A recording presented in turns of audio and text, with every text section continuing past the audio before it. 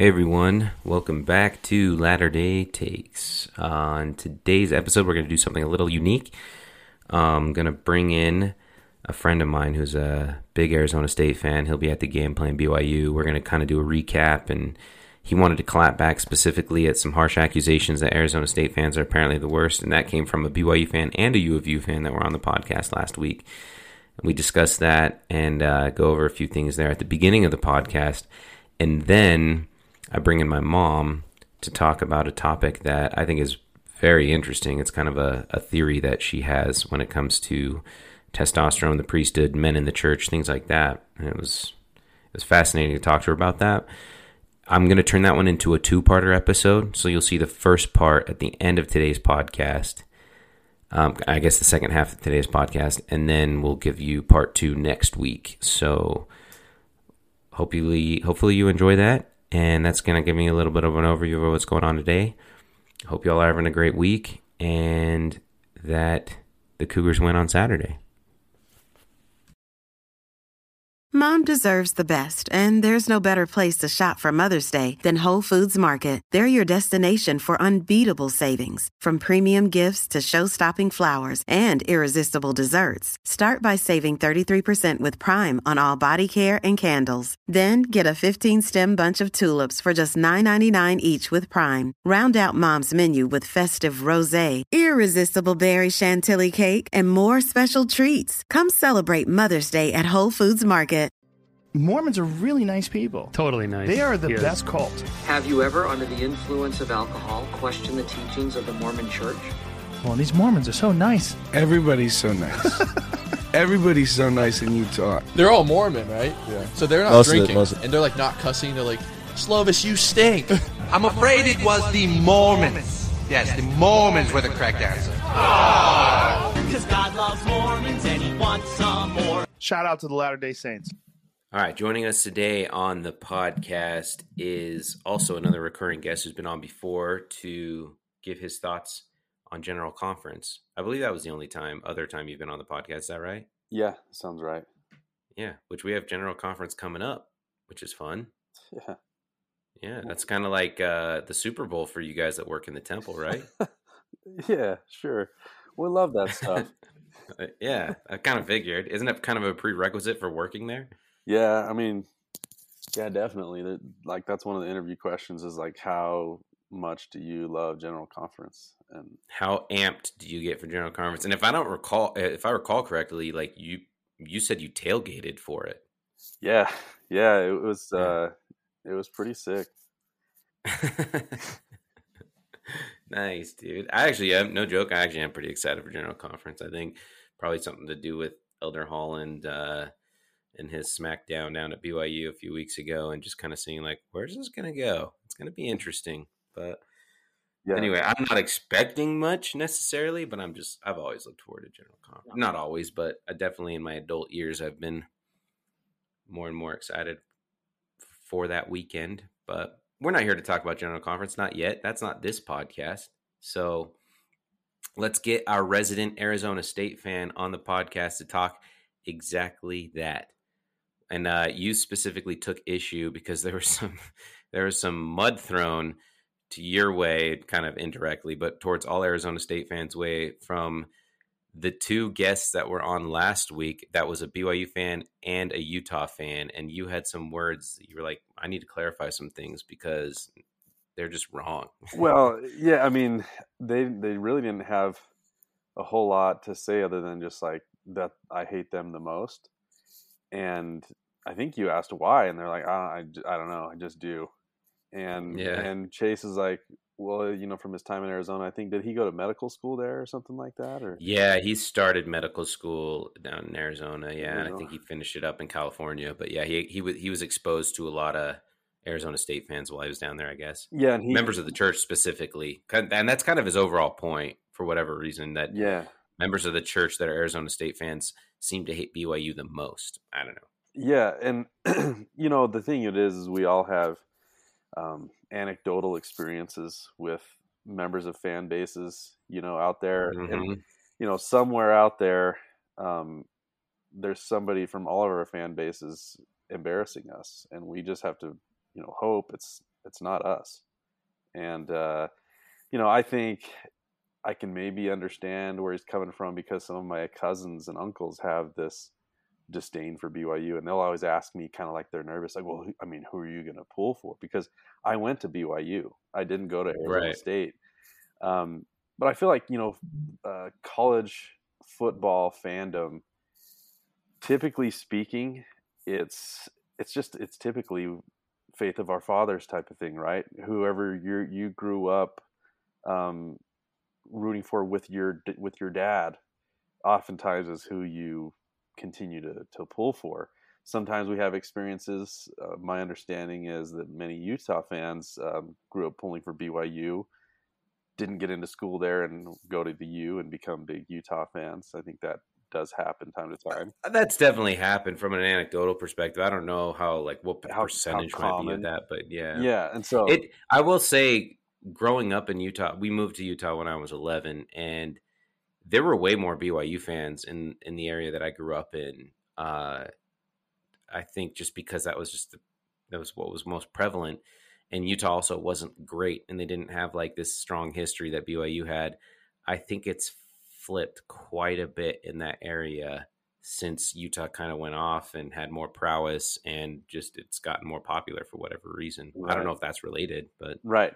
Yeah, no, that's just an example of, straying from the team of your youth to go a different direction. There's no question it's harder to get into BYU than it is Utah. And so if Utah becomes kind of a default school, then sure, why not? And there you go. That's kind of that's where the tradition starts, I guess. But obviously many grow up pulling for them and have continued to do so. But yeah, so for me, Arizona State, my dad didn't go there. Only one person in my family went there, my little sister.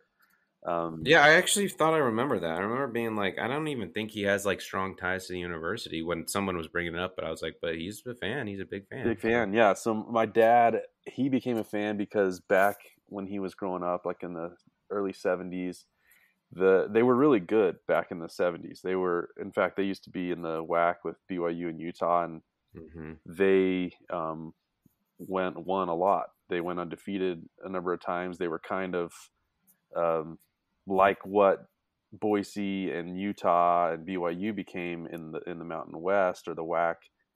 That's kind of how Arizona State was back in the 70s. They really ran it, and that's what ended up getting them invited to the Pac-10. Previously the Pac-8.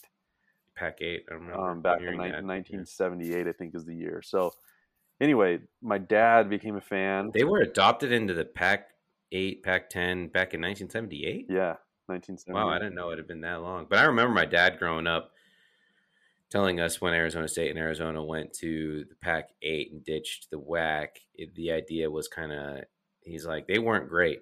Like, it was a terrible move on their part because they never really like flourished there. But that's, who cares? Like, I mean, you'd still rather be part of a bigger conference. Granted, maybe that was a different sentiment back then, but anyway. Yeah, no, I mean, yes and no. Arizona State won the conference and went to the Rose Bowl and beat Michigan in 1986 season.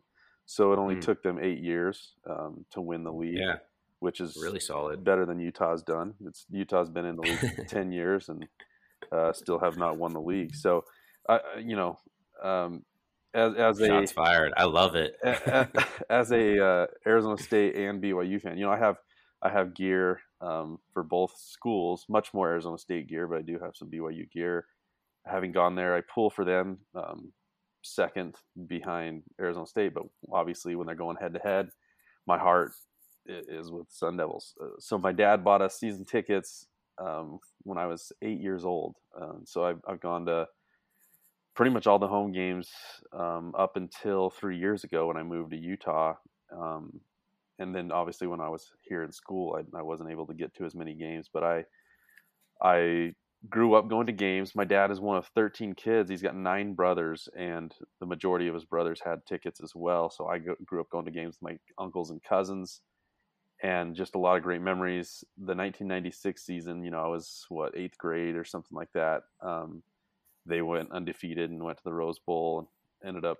Arizona State did? Yeah, they had.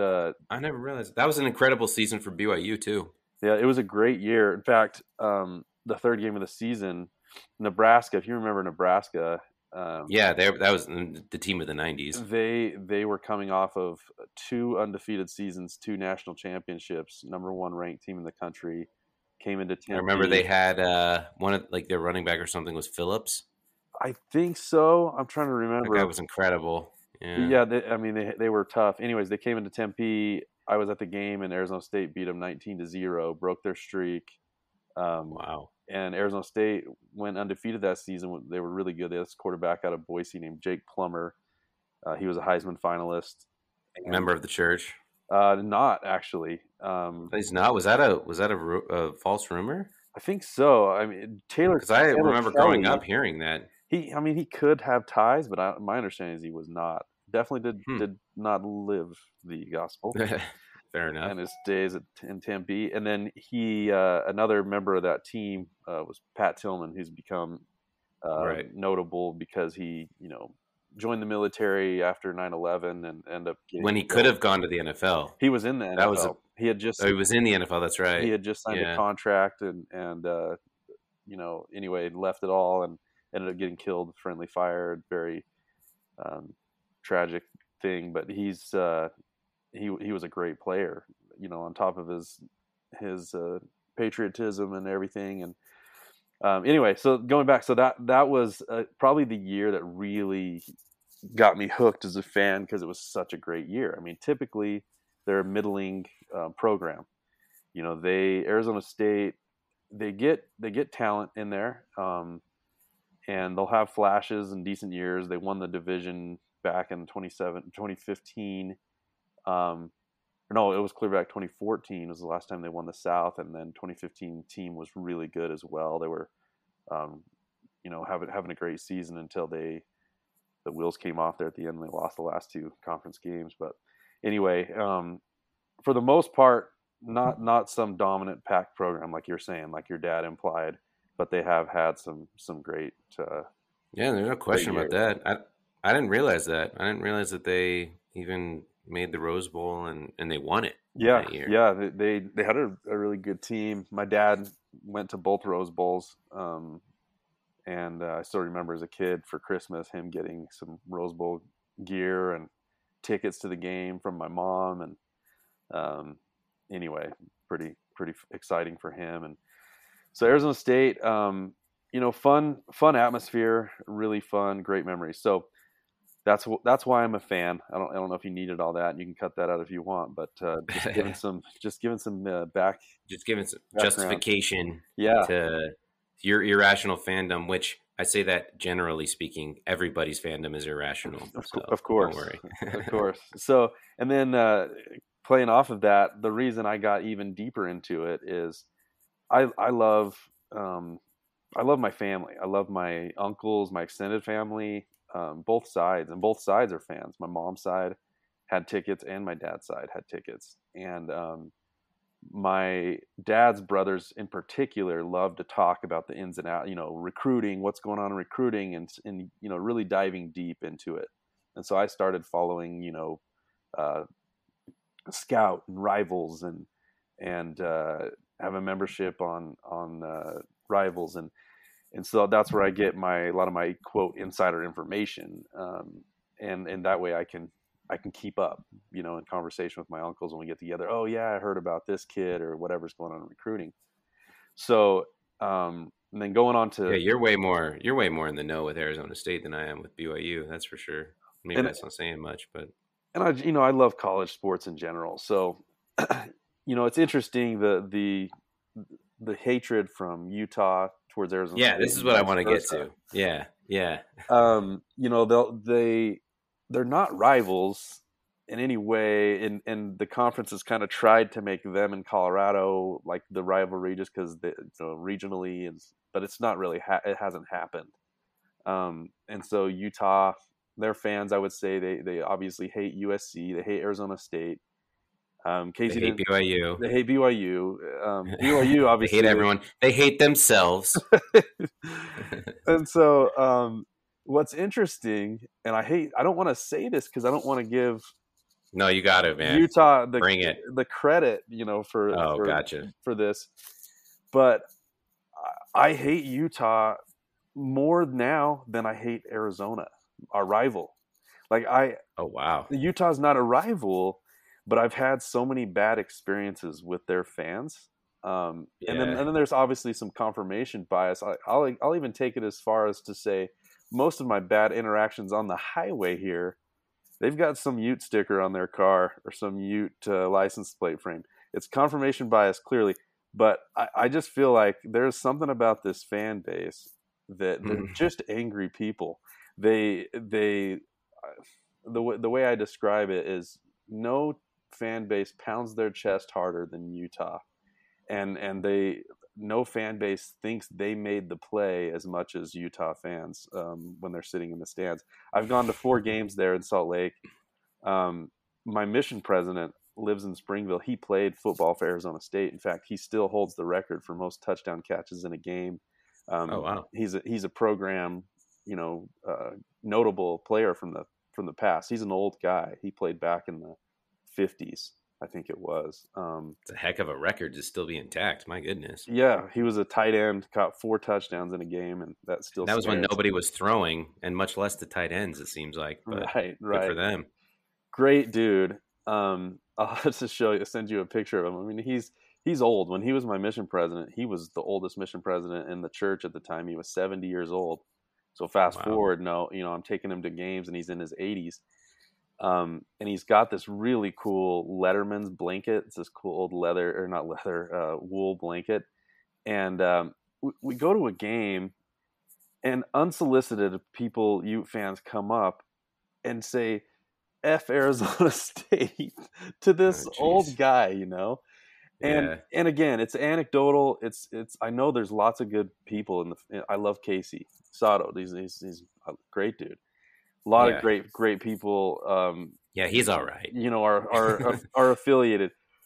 But like you said, like percentage wise, I just feel like I just have had so many bad experiences. And go ahead. So sorry, what I was going to say is that what I think it really is kind of what I mentioned on that podcast was that it's like the worst 10 to 20% of their fan base are like super, super bad. Like I'm like legit kind of nervous when I'm around them. I'm like, I'm not sure what to expect here.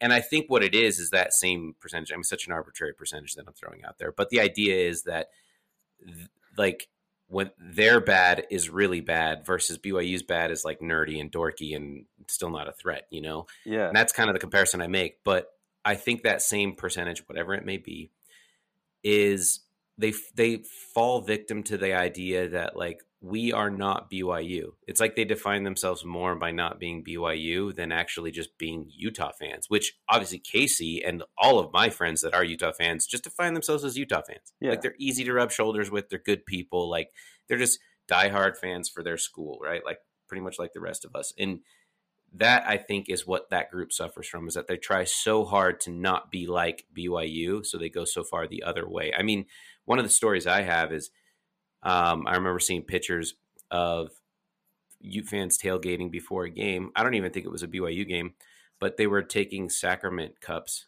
and had like shots of vodka in it. And it was like taking the sacrament, but with vodka. And it's kind of like, wow, like that's like next level vitriol, behavior. But that's kind of stuff like that where it's like that anyway. I mean, I don't even think you'd see that between most like national rivals like Ohio State, Michigan. I'm probably wrong though. I mean, it's probably just as bad there to some degree. I'm sure you can see factions of it, but I don't know. That was just kind of like turning it up to 11 where you're like, wow, never mind. Yeah, I mean, that's taking it beyond fandom and into religion, and then like really trying to come at, that aspect. That's just, it's low. It's really low. And yeah, I've seen that too. And they like painted up the sacrament tray in Utah, colors and put a Ute logo on it. And it's just, it's pretty bad. You're like, when you look at that part, you're like, oh, that makes sense. Yeah. Yeah. But I would say, the hatred from that camp has, I mean, and I'm sure there's tons of complete chump Arizona State fans. I mean, Arizona State has a reputation of being this party school. It has that vibe. They also have a huge institute and a lot of notable members of the church, what's funny is that you're probably talking about the two schools with the biggest institutes. Yeah, really. Utah and Arizona State. You think about that region and how many members of the church are down there, and I get it. And going back to Chase's feeling that so many of the Arizona State fans that are members hate BYU. I think there's a lot that are like me, that kind of pull for both. That's how it is in my family, at least. All my cousins, uncles, stuff. There's no hatred.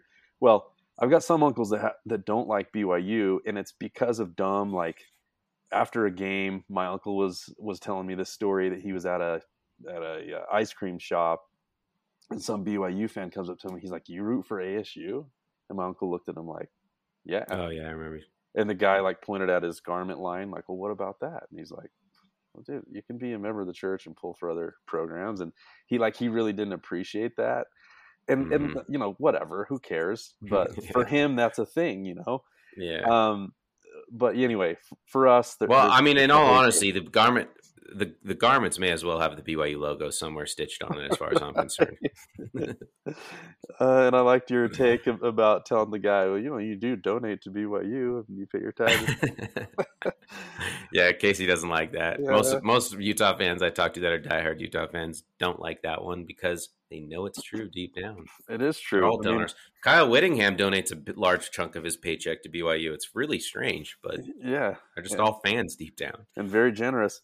Because as a student there, they always reminded you, hey, this is supplemented by tithing. Like, do right by this, and they really guilt you. And they some people might come back at you and be like, well, you pay taxes, so you support Utah. And it's like, yeah, but I'll go to jail if I don't. That's way different. You voluntarily. You choose to pay your tithing. Yeah, exactly. But anyway, sorry. I know this is about BYU-ASU, but I just think there is a dynamic between the three programs. No, I wanted to hear you clap back, man. I wanted to hear you clap back.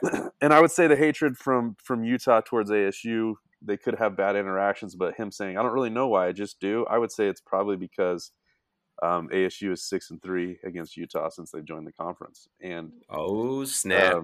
They're 22-9 overall against the Utes. But anyway, it's good for them that they're in the Pac-12. Good for BYU that they're in the Big 12. It's awesome. I mean, what a week last week. Who had a better week? I don't know if anybody did. Oregon had a pretty good week, but all things considered, BYU getting into the Big 12 and beating Utah after that huge streak, and it was a wild time to be a BYU fan, man. That much. Yeah, it's huge, and I busted out a peach fresca super late at night because I was like, I'm feeling good. Yeah. Feeling good. Like right before bedtime. Like I had it with me in bed.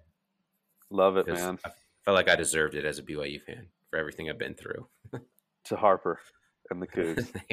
That's right. To Harper and to life. I hope, I really hope though, with this NIL stuff, the rich are going to get way richer. I'm really worried about the balance of power overall. That'll be interesting. I mean, with BYU busting out that Built deal. No, that's great. It's good to how creative you can get using that, I guess. I don't know. But granted, that's not going to get you recruits necessarily because it's going to get you lesser recruits interested, like walk-ons that are like, oh, wow, so I can get a scholarship if I go to BYU? Yeah. No, and that's great. But, Alabama's quarterback apparently got, before he played it down as a freshman, got $1 million worth of deals. Yeah. And so, and here's an absolute giant of a program, and the SEC obviously getting Texas and Oklahoma.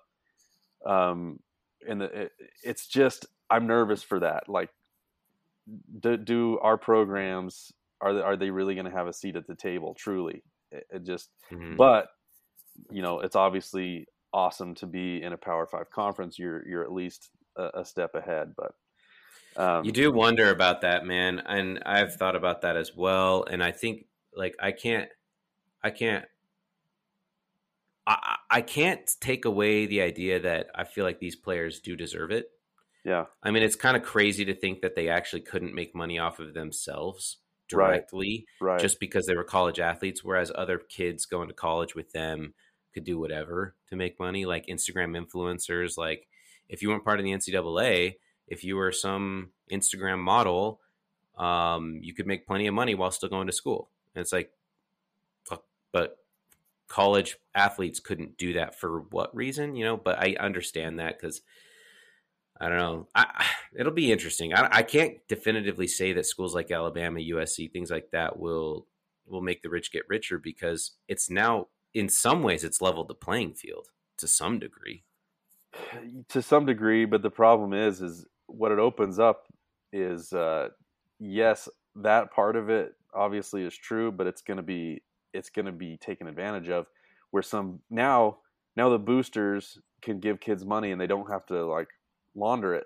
They can just give them the money and say, like there's no way they're tracking that. He's employed at my car dealership, and so that that's what's going to happen obviously with it. And that's what it opens up. It's just it's a catch-22, because on the one side, like you said, it's great, that these kids can do that and they should be able to, but it's just going to allow for that dirty play. That's we all know it's going on and has been since the beginning of this whole thing. But anyway, so getting into Arizona State, we'll last little snippet about Arizona State, Utah.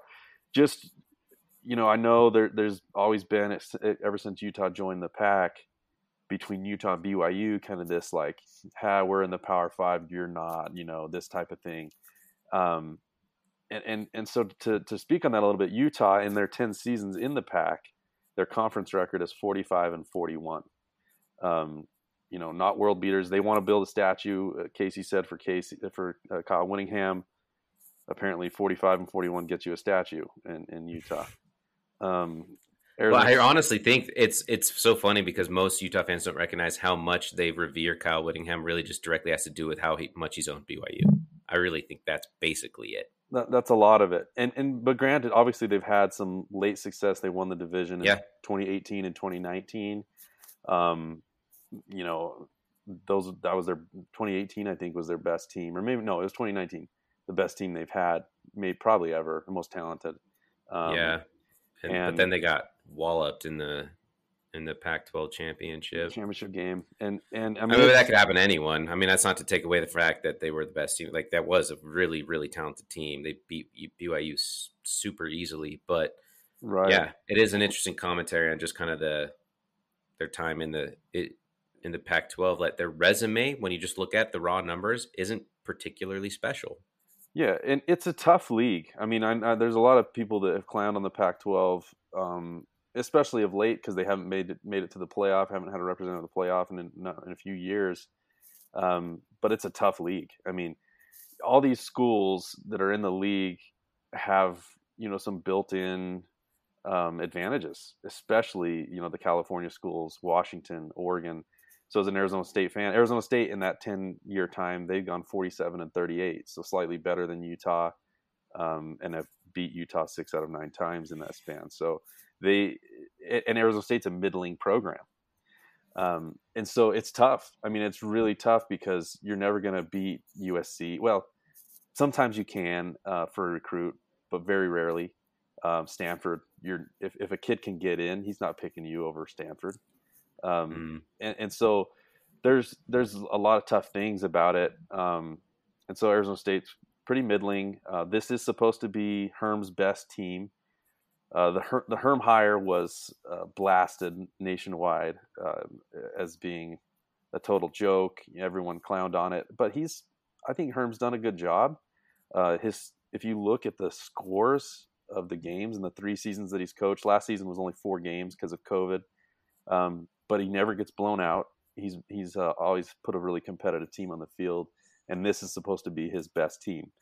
So BYU screwed on Saturday. Is that what you're saying? No. I think it'll be a really good game. I think they have a similar roster. I think Arizona State's got more speed, though. I think Arizona State, if they can kind of get the edges, I think they could be trouble. They've got a running back. They've got 3 really good backs. Their passing game is their weak link. The quarterback's supposed to be good. Their quarterback is one of the reasons I think Utah hates ASU. His name's Jaden Daniels, and the Utes were certain he was coming there. And at the end of the kind of the recruiting. He was for quarterbacks, typically they commit early, and he didn't commit until the end of his senior year. But he surprised everybody and went to Arizona State because his mom really liked Herm. Herm, I think, is a good dude, really good dude. Apparently, he met up with some recruits. Just happened to bump into recruits on some COVID fancy that. Restricted visits. And I think that happens a lot everywhere. Not to say it's the right thing, and I'm not letting him off the hook, but everyone wants to, come at his character for that. But I think Herm overall is a great dude. And I honestly he's been don't a really great care leader. about that. And so, Arizona State's under investigation for that, for COVID restricted visits with kids and getting them on campus and stuff. And I'm sure there'll be some sort of penalty to pay, but it has nothing to do with the current roster. It was just recruiting this last year for future, and they've suffered. They've lost a lot of their commits, and who knows what's going to happen in the future if the whole thing gets blown up. But this is supposed to be his best team. They've got a really talented backfield. Rashad White, Mel Kiper. I was watching the UNLV game on ESPN, and Mel Kiper has him as his 4th ranked back. Big, fast NFL style dude. So I think he could be trouble on the edges for BYU. But Utah has an athletic team, and BYU handled them. So, I think fairly evenly matched. At 19 ranked ASU, 23rd ranked Cougars. I think it is at BYU. That always helps. Yeah, right? It's a home game here in Provo. If I'm, watching the first 2 games for Arizona State, if I'm BYU, I'm stacking the box and making them, beat you over the top, because their passing game has really sputtered. Their talent is all really young. They've got 3 freshmen wideouts that are highly regarded, but they just haven't done much, and they don't have chemistry yet with the quarterback. So I think that's going to be really the difference in the game. If Arizona State's able to push it downfield, that will open things up in the running game. But if they can't connect, it could be a similar game to Utah, in my opinion. Arizona State's defense is good. They've got a lot of experience at linebacker and in the defensive backfield.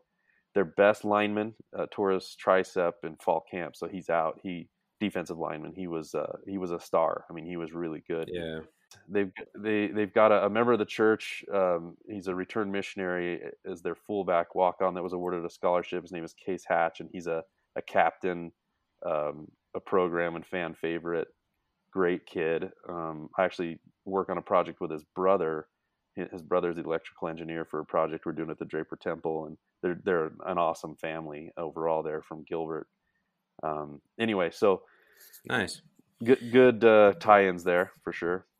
Well, you'll have to give us a report at some point of what your experience was like with BYU fans in Provo, and if you felt like, you know what, these guys kind of are D-bags, and I don't like any of them either. I'm sure it'll be fine. I'll be there with an army. I'll have my family and friends. We're all sitting together. But no, man, I mean, I don't have any bad feelings for BYU, and so but it'll be interesting. I honestly, I feel like the only people who sometimes might get under your skin, it's just if BYU winds up winning the game, I feel like there's a lot of gloating, like a lot. Sure. And I've been to away games everywhere. I've gone to Texas Tech. I went to an Arizona State Texas Tech game. Shout out Red Raiders. Red Raiders, guns up. And I've been to every venue in the Pac except for SC and Oregon State. And typically people just kind of keep to themselves. They want visiting fans to have a good experience, right? It's almost like this missionary mindset. Like we want them to come away with this good experience. And I think sometimes BYU fans might be gloating type fans and in your face type of thing, but that everyone does that, and that's fine. That's part of fandom, but I'm not worried about it, but I'll definitely give a report back. I'm excited for the game for sure. Please do. All right, Shaner. And then at another time, I'm going to have you on to tell some of the scariest stories I've ever heard that have come from you. So I want to get those documented as well. You got it, man. All right, brother. Well, thank you so much for your time. and we'll have you back on probably next month at some point. All right, bro. And if you, if you need to cut it all, cut it all. But anyway, thanks for having me. Go Devils, go Cougs. Be a fun game. Go Cougs, no Devils. All right, man. We'll catch you. I don't know about you, but I never cheer for the Devil personally, but that's just me. It's the Sun Devil. Oh, okay. That's different. Good point. It's not the real devil. That's right. All right, brother. Thank you. Have a good one. All right, man. See you. Well, I don't know how you get a podcast, but you should look into it. I've got my mom coming back into the studio, quote unquote, to talk specifically about a topic I'm actually pretty excited to talk about. And I'm excited to kind of throw you a couple new ideas, sort of, maybe not necessarily new ideas, but variations of your same idea that I'm seeing around, which is kind of exciting. Okay. Before we get to that, though, I want to give you 1 whole minute where I'll let you berate me for being single. Well, that's not really my style. I'm not going to berate you.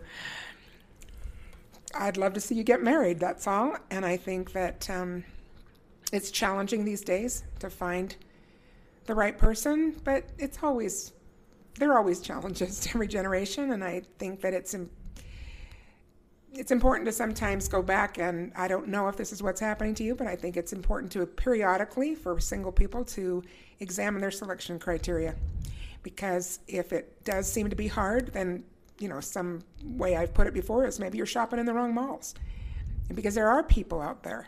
There are. I actually don't go shopping in malls, though, anymore. Yeah, me neither. So, and I'm not asking you to send for one on Amazon, but I am going to say that it's important to examine our selection criteria. It's important to look at, am I prioritizing the right things? Am I letting go of the right things? I've seen people let go of the wrong things, and they've made excuses for a prospective spouse, and that can get them in a lot of trouble, too, and they think they're being charitable or patient or forgiving. But there are some things that should be deal breakers, in my opinion. I think God is pretty clear about what most of those are, but some of them require some common sense or, something different from our romanticized ideas that can creep in so easily since media and everybody else weighs in on this. But and your minute is up. Sorry. No. I'm just kidding. All right, I'm finish your thought, say, of course. I'm going to say that, attraction is an interesting thing. What creates that spark of interest? Certainly there is a hormonal chemical part of that, and that's human and understandable and natural. I think it gets too much weight often. I don't know if that's what's going on with you or with your friends that are single or whatever. I'm just saying that that's something to be aware of, because I have seen it a million times. Chemical attraction can grow when you're with the right person and you start to see how wonderful they are or how good to be with or how kind and solid and whatever. Chemical attraction is not the problem. That can grow. Within a certain spectrum, I'm willing to say, you can eliminate maybe some extremes on the spectrum, but really there's a very wide section in that spectrum of attraction that should be available for consideration, because that is not a problem when you find the right person. And I think that isn't very often considered in that way. I actually do believe that, and I think a lot of us believe that deep down. But do we practice it? That's another question. Obviously, we could go deeper there for a long time. But there is something to be said about physical attraction on the surface, because there is something about how people take care of themselves, quite frankly. And I know you don't disagree with that. I don't disagree with that. There are gradations to that, and I think we probably get lost and confused within those degrees, right? Mm-hmm. So, well, honestly, how hot does the chick need to be? Well, I don't like the word hot at all, personally. Good. I think hot is actually a telltale sign that when you say, oh, she's hot, like that's very Hollywood-esque. It's really superficial. It's very Kardashian. I suppose that's There are a lot of people that look hot. And you know what? I've actually started to... There's a certain look that some girls have out there. Heavy makeup, like very prominent, eyelashes, very tan skin, things like that. Yeah, obviously prioritizing those And things. no joke, I have male friends that could probably look the exact same way if they just did the same things. I'm not even kidding. Interesting point. Yeah. And I wouldn't disagree with that either. And I'm not gay. I don't know if you know this, but I'm not gay. But I'm convinced they could look that way. Yes. Okay. Yeah. So anyway, I do think that is a trap, and I have seen, sadly, too many people down the road in marriage counseling, and I've heard too many men say, you know, she's not even that good looking anymore. And that's after talking about the real problems in their marriage, which might be selfishness or lack of testimony or superficiality. Yeah. And it's heartbreaking. Yeah. It's heartbreaking because you're like, why did you not think about this before? It's really not about that. Mm-hmm. Wonderful people just become better looking in the eye of the beholder. And in a real sense, I would say too, you see people who age beautifully because they're wonderful people. And as people just know them and see them go through life, there is a beauty around that that is attractive to everybody in an appropriate way and to their spouse in every way. I believe that. I do. I really do. You see it play out a lot, actually, how people just become less attractive the more terrible they get. But anyway. Goes both ways. So anyway, I think people need to be more considerate of the rest of the spectrum of people who, yes, they take appropriate care of themselves, meaning that they don't just let themselves go to seed. And well, and you're a big proponent of the ones that don't particularly stand out in any given setting, which right. I think there's a lot of merit to that as well. Which I call the good enough looking people. Girls or guys, good enough. And I don't even mean stand out looks wise. I mean just kind of like they're not necessarily putting themselves on the spot. They're not. Right. They're just kind of quiet. Like they may show up to places, but you just may not notice them because they're not really talking to a lot of people. And now you're talking about what I would call the inductive or the more introverted personality style. And they come across as boring. Yes. Right? Initially, people often think that they're boring because they don't express a lot. They're not extroverted. They don't initiate contact or getting together, whatever. They're a little bit more on the shy side or just kind of more contained within. And yes, I think, and this is not a diss against people who are extroverts because that's great too, but those people tend to get a lot more dates because they do kind of know how to connect and know how to put themselves out there, be more forthright and so on. Yeah, I'm extrovert. I know how to be fake just like the rest of them. I've been there. And I'm not even suggesting that it's always fake, but it's a social skill that some people don't have. And I've heard, again, so many stories. Well, it's not even necessarily they don't have, it's that they don't feel comfortable exercising. And that's like they could have it, and when they feel comfortable, they're actually right there with the best of them. Well, I would say those aren't social skills, those are people skills. And right. Yes, that once you get past their maybe lack of social skill, you can find that they have tremendous people skills. And when I taught at BYU, I heard this story again and again because one of my lectures had to do with those different personality styles, just looking at that dichotomy. And I would mention it when it came to dating about how, don't just go for the extroverts because half the population you could miss. And again, you don't have to marry an introvert, but don't dismiss them. And it was amazing how many people would raise their hands and say, oh my goodness, that's exactly what happened to me in my quest for marriage. And, I first thought this person was boring, or I first thought this person was uninteresting, and whatever. And then, once I got past that, they were amazing. And anyway, I've heard that so many times. It just is really sad to me that people, somehow we haven't gotten the word out that, like, don't be limited to just people who are easy to get to know, who are easy to date. Try some that are more quiet, and there are some really hidden treasures there. Mm-hmm. You wouldn't want to miss it. Yeah.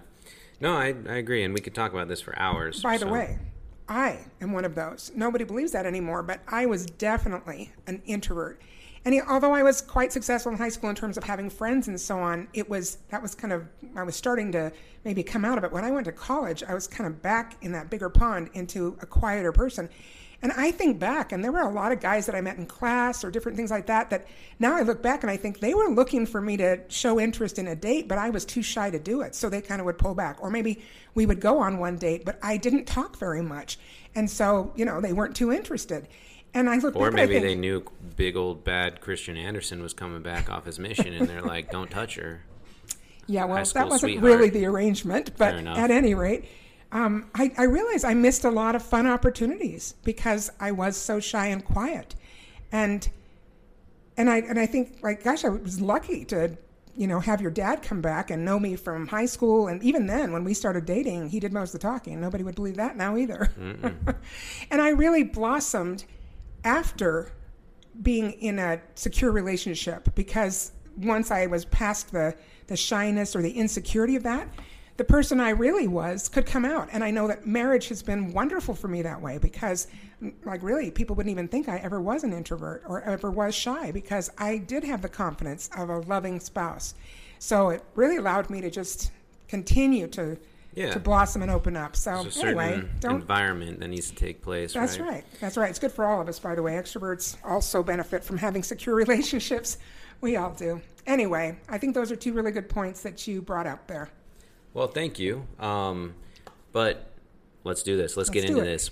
I want to talk specifically about harness testosterone, which actually, from what I understand, that's a term you've coined. I've never heard that before. Yeah, I don't remember getting it from anywhere. Which apparently is too explicit for Deseret Book, so they say.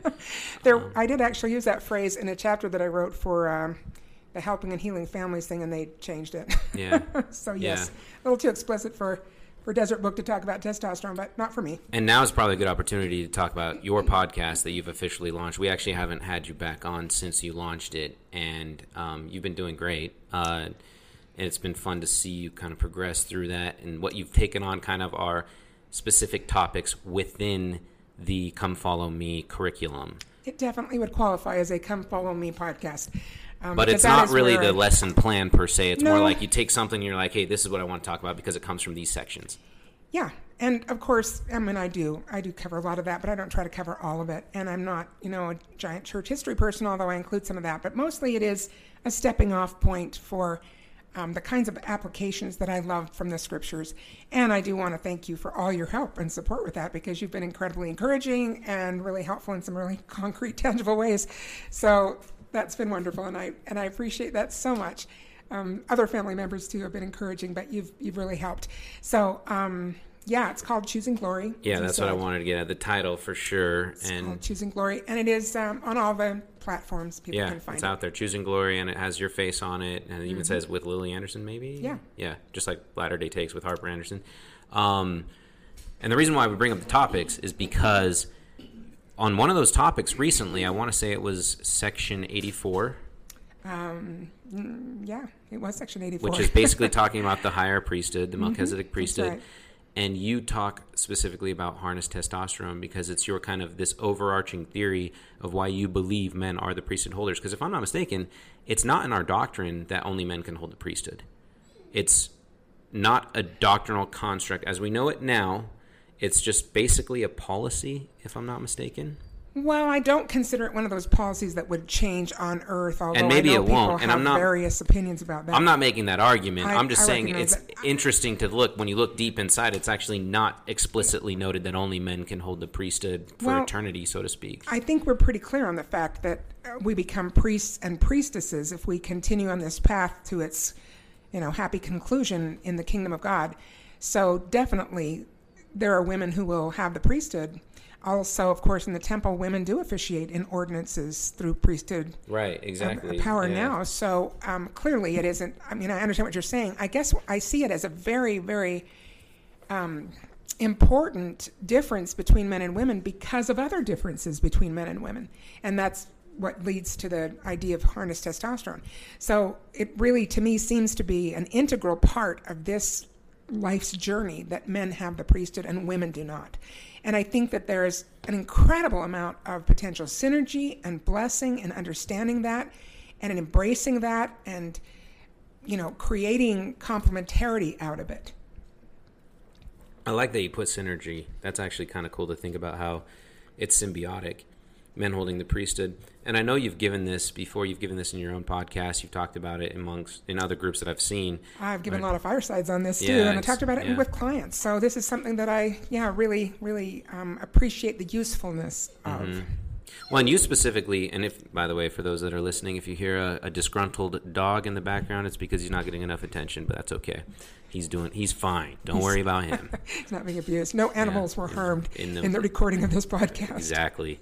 But you've given a statistic that I thought was fascinating, specifically that has shown when women in non-denominational Christian churches or whatever, I don't want to necessarily say Baptist because I don't know what the policies are. There are Protestant churches.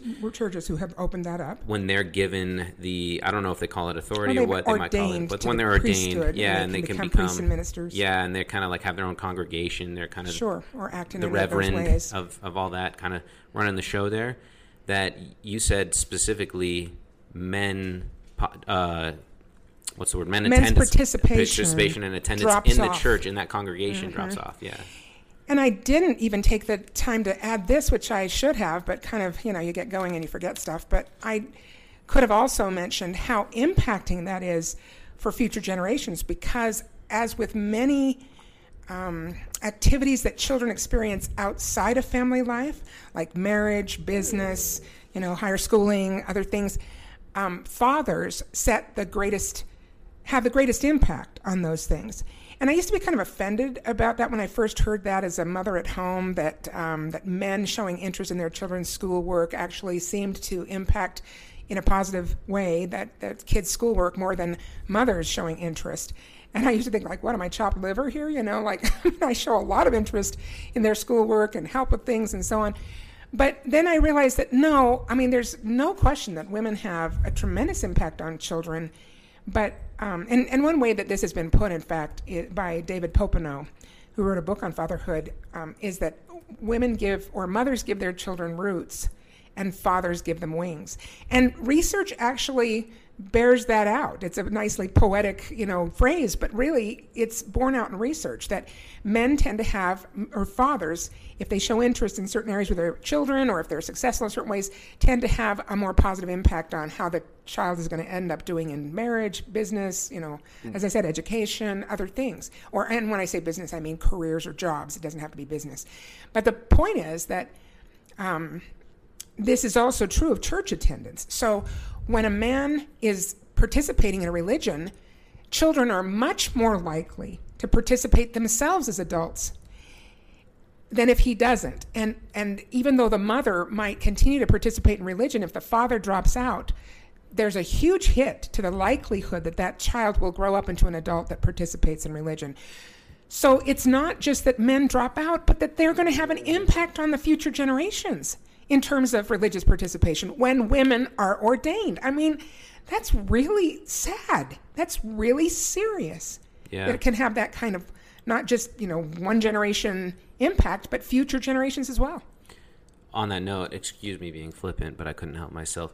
When it's kind of funny that quote with the roots and wings. Roots and wings, because we see that play out quite literally in Greek mythology, as literal as Greek mythology can get when it comes to Icarus. So hopefully it doesn't exactly end like that, with the father giving you wings. But regardless, great quote. I actually really do like that, and it does prove quote to the symbiosis. Is that a word? Well, it's certainly between a mother and a father in general. Collaborative potential. Yeah. Is symbiosis a word? Yeah, it is. It is a word, but I like to think of it. Sometimes a symbiotic relationship can have some elements of being unhealthy, I would say, because it can be a little bit too much feeding off each other. So I actually like to say synergy more, because synergy really definitely is creating something that is greater than the sum of its parts. Yeah. Okay. And it is greater. It's much greater when men and women collaborate instead of competing. Mm-hmm. And I think that, sadly, this post-feminist era is so caught up in this, and it has affected a lot of people in the church, to think that women and men have to be the same. And that's the fascinating part of the movement right now, because the early feminist movement wasn't about that. It was about women having the same rights, so to speak. Well, the writing was on the wall, but yes, you're right. It was about equal a catalyst pay for to where we're at now, and right? Women having access to, Yeah, I'm not saying necessarily that there was nothing wrong with that movement, but there were some things that probably came from that were like, oh yeah, there was probably some reconciliation that needed to happen from a societal perspective, at least. But interestingly, your grandmother, my mother, wrote a book that showed that those things that people really did recognize that were problems were being corrected little by little legislatively, without going to the extent of trying to do this wholesale, equal rights amendment, for instance, which was defeated. But the idea was that those things were being corrected, and it didn't require some huge change in societal perspectives. At any rate, yes, there have been some inequities, although if you listen to Jordan Peterson, he has a really, really educated take on the whole different pay for different work stuff. And there's enough. There is plenty of evidence research and evidence out there that talks about all that. But there are the other reasons that are legitimate that impact that. And in fact, in many professions, women who are like college graduates and start on an entry-level job are being paid more than men. In fact, there's those stats I've heard are out there now that it's actually, if it's a single woman and a single man doing the same thing, the single woman's making more. In many cases, that is true. So it's, I think we've there's just a job about disparity stuff in general in terms of what That's they right. even take. That's the bigger thing that goes under discussed within these research constructs that have Jordan Peterson before. talks a lot about that. The Dangerous choices jobs that and things like that's that. right, Yeah. and just things that are away from your family, things that require a lot of travel or whatever. That women are less likely to do those things. Yeah. And so, yeah, they do pay hazard pay or travel pay or whatever. So, and a lot of it is self-selection and not the society imposing anything. And of course, they have those fascinating studies. Again, Jordan Peterson explains it better, but that in the most egalitarian societies like Sweden and Denmark and the Scandinavian countries where they really try not to impose any kind of expectations on developing children or try to limit them to a certain gendered pathway or whatever, that in those places where they've removed those things, the differences between job selection that men make as opposed to women is maximized. Yeah. So women are more likely in those places where there are what we would say fewer societal constraints, if not no societal constraints. They are more likely to choose nurturing, traditionally female professions, nursing, teaching young children, the social service type things and stuff like that. So anyway, people just hear that and it's like they don't listen. You see him on there talking with people who just don't hear what he's saying. Yeah, fantastic. Now, going back to harness testosterone, this is something I wanted to bring up with you that you probably haven't heard before. It goes along the lines of what you've talked about before, and I don't want to get too much into this rabbit hole. Not that it's a rabbit hole, it's actually a fantastic illustration that you bring up from the Book of Mormon when it comes to the Nephites Alma fighting 43. against the Lamanites. It's kind of the introduction of Captain Moroni. Yeah. Fighting against Zarahemna and his troops, which were led by, from what I understand, Zoramites and Amulonites, maybe, who were former Nephites, and they had such a disdain for the Nephites. Yeah, so they even hatred. put them as their captains because they knew it was so Or more fierce. vitriolic. Exactly. They just hated their former brethren, so to speak. And it wasn't until... And the Nephites were really getting beat down badly. And Because, remember, it says about the Lamanites that they fought like dragons, which is an interesting says word that to find in twice Scripture. in the Book of Mormon, I believe. Actually, I think once is in the Old Testament and once in the Book of Mormon, but we could check. I'm going to fact check that right now, but I'll let you check go. it. But anyway, the idea there is just that would be unharnessed testosterone. So actually to kind of present I don't know that we presented the model, but let me go back for a minute and present the model. What I learned, and I really believe I was taught by the Spirit when, your brother Graydon was about 16 and asked why men were more likely than women to be responsible for domestic violence and be guilty of abuse and things like that. Okay, twice. It is mentioned twice in the Book of so Mormon. it's in Well Mosiah done. 20:11 as well. Oh, okay, that's And the second one there. it says, but they fought for their lives and for their wives and for their children. Therefore, they exerted themselves, and like dragons did they fight. But that was actually Wow. for Nephites. That's the good guys that right? time. That would have been probably Alma and his crew, or Limhi. It was the people of Limhi. Okay, Yeah, so. okay. Well, thanks. Now I know. But it is kind of cool to think about how Joseph Smith must have seen this word, and he was like, I haven't seen I don't get what this How is does really that fit? saying. A What is mythical this? creature. He's like, I guess dragons is kind of the closest I could maybe relate to this, Well, right? I got the Spirit made that clear to him. Sure, yeah. And I'm not But saying yes, that's not it would what be a exactly what surprise. Mormon was saying, But it's but a surprising word to say. Yeah, it to is. use a It's mythical rare, creature as yeah. a descriptor. But at any rate, I think we all know what that means. So anyway, the idea was that, as I was trying to answer that question for your brother, and I was praying to know what to say because I certainly didn't want him to feel bad about being a guy. Did you highlight the question, by the way, again? Yes. Yeah. Why are men more likely than women to be domestic responsible for abuse those and things? things like that, yeah. So anyway, as I was trying to answer, I really felt like the Spirit, came into my mind, and I realized that it was this unharnessed testosterone that is necessary on the planet. We need testosterone. We need that masculine tendency to build things, to be willing to go out and slay the dragon every day, speaking of dragons, but to go out and conquer a little bit of territory in order to provide for a family. That it's good that not everybody wants to stay and hold the babies. It's important that we have those differences. Men tend to be also the ones that push the boundaries, to see what's across the mountain or over the mountain or across the ocean or in space. And that's a good thing. Society has been blessed by that push that men typically make. And I'm not saying women don't have any of these tendencies. We've often said that men and women are very similar in many ways. Of course, they can really cover each other's territory if necessary. God has made us adaptable in that way. But it's when you look at the patterns of maleness and masculinity as opposed to the patterns of female or femininity, you find differences at the margins, and those differences are accommodated by God. So my answer that came to me was that that power that is in men and that is positive and absolutely necessary on the planet is only safe when it is harnessed to the good. And at the time I was thinking, love of country, love of family, all those things. And then of course it was like love of God. And it just clicked in my head, really like a light bulb going off, that the perfect harness for testosterone is the priesthood of God. And it made so much sense. I thought, well, this is why men have the priesthood, and this is why they get it when they're 12. I can only imagine how much this growling and moaning is popping up on the podcast. But anyway, keep going. We're in here. We're in for it.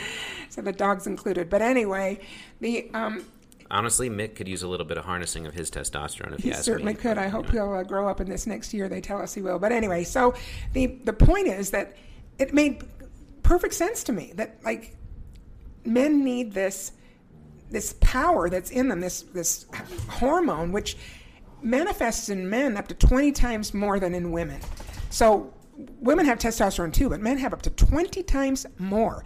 And we know that, and have known for decades, that like the most violent prisoners in our prisons have the highest levels of testosterone.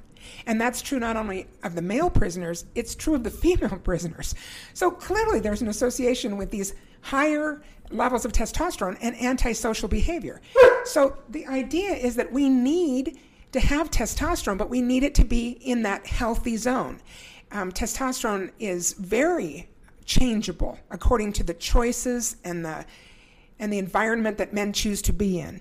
For instance, when a man is on the sexual prowl, his testosterone goes into those elevated, dangerous levels. Mm-hmm. What a surprise. Right. When a man falls in love and bonds with a woman and marries her and commits to her, it really helps to keep his testosterone at bay. Optimal levels. Not at bay, in optimal Well, I thought levels. At bay would be optimal, but I well, guess we I could don't be want using it that gone. wrong. We don't want it gone. We just want it harnessed. Harnessed. Because we really need what testosterone provides. We just need it to be, avoiding those escalated levels that come when men are looking at porn. What do you think that does to testosterone? Mm-hmm. Acting in violent ways or taking, I don't know, I'm not trying to be like too downer, much of a downer here, because I think a certain level of risk taking or whatever is understandable for young men or whatever. I mean, be a nice outlet, so to speak, sometimes. Yeah, but it has to kind of be within within some part of the spectrum that's reasonable, I would say, especially. And what you see is that men kind of tone that down when they get married. Why? Because they realize that if I'm gone, nobody's going to take care of these people like I would. Yeah. So they do make a commitment, and it kind of tones that down because those things are associated. We all know that those are, that adrenaline junkie thing is about testosterone too. It just really, really Mm-hmm. increases that level. At the beginning of a football game, both teams have high levels. At the end, the winners have higher testosterone than the losers. So it can change that quickly. Catch part 2 of the conversation of harnessed testosterone that I had with my mom next week. Everything's changing, my mind goes to a different time. Oh, love, I remember falling so mad.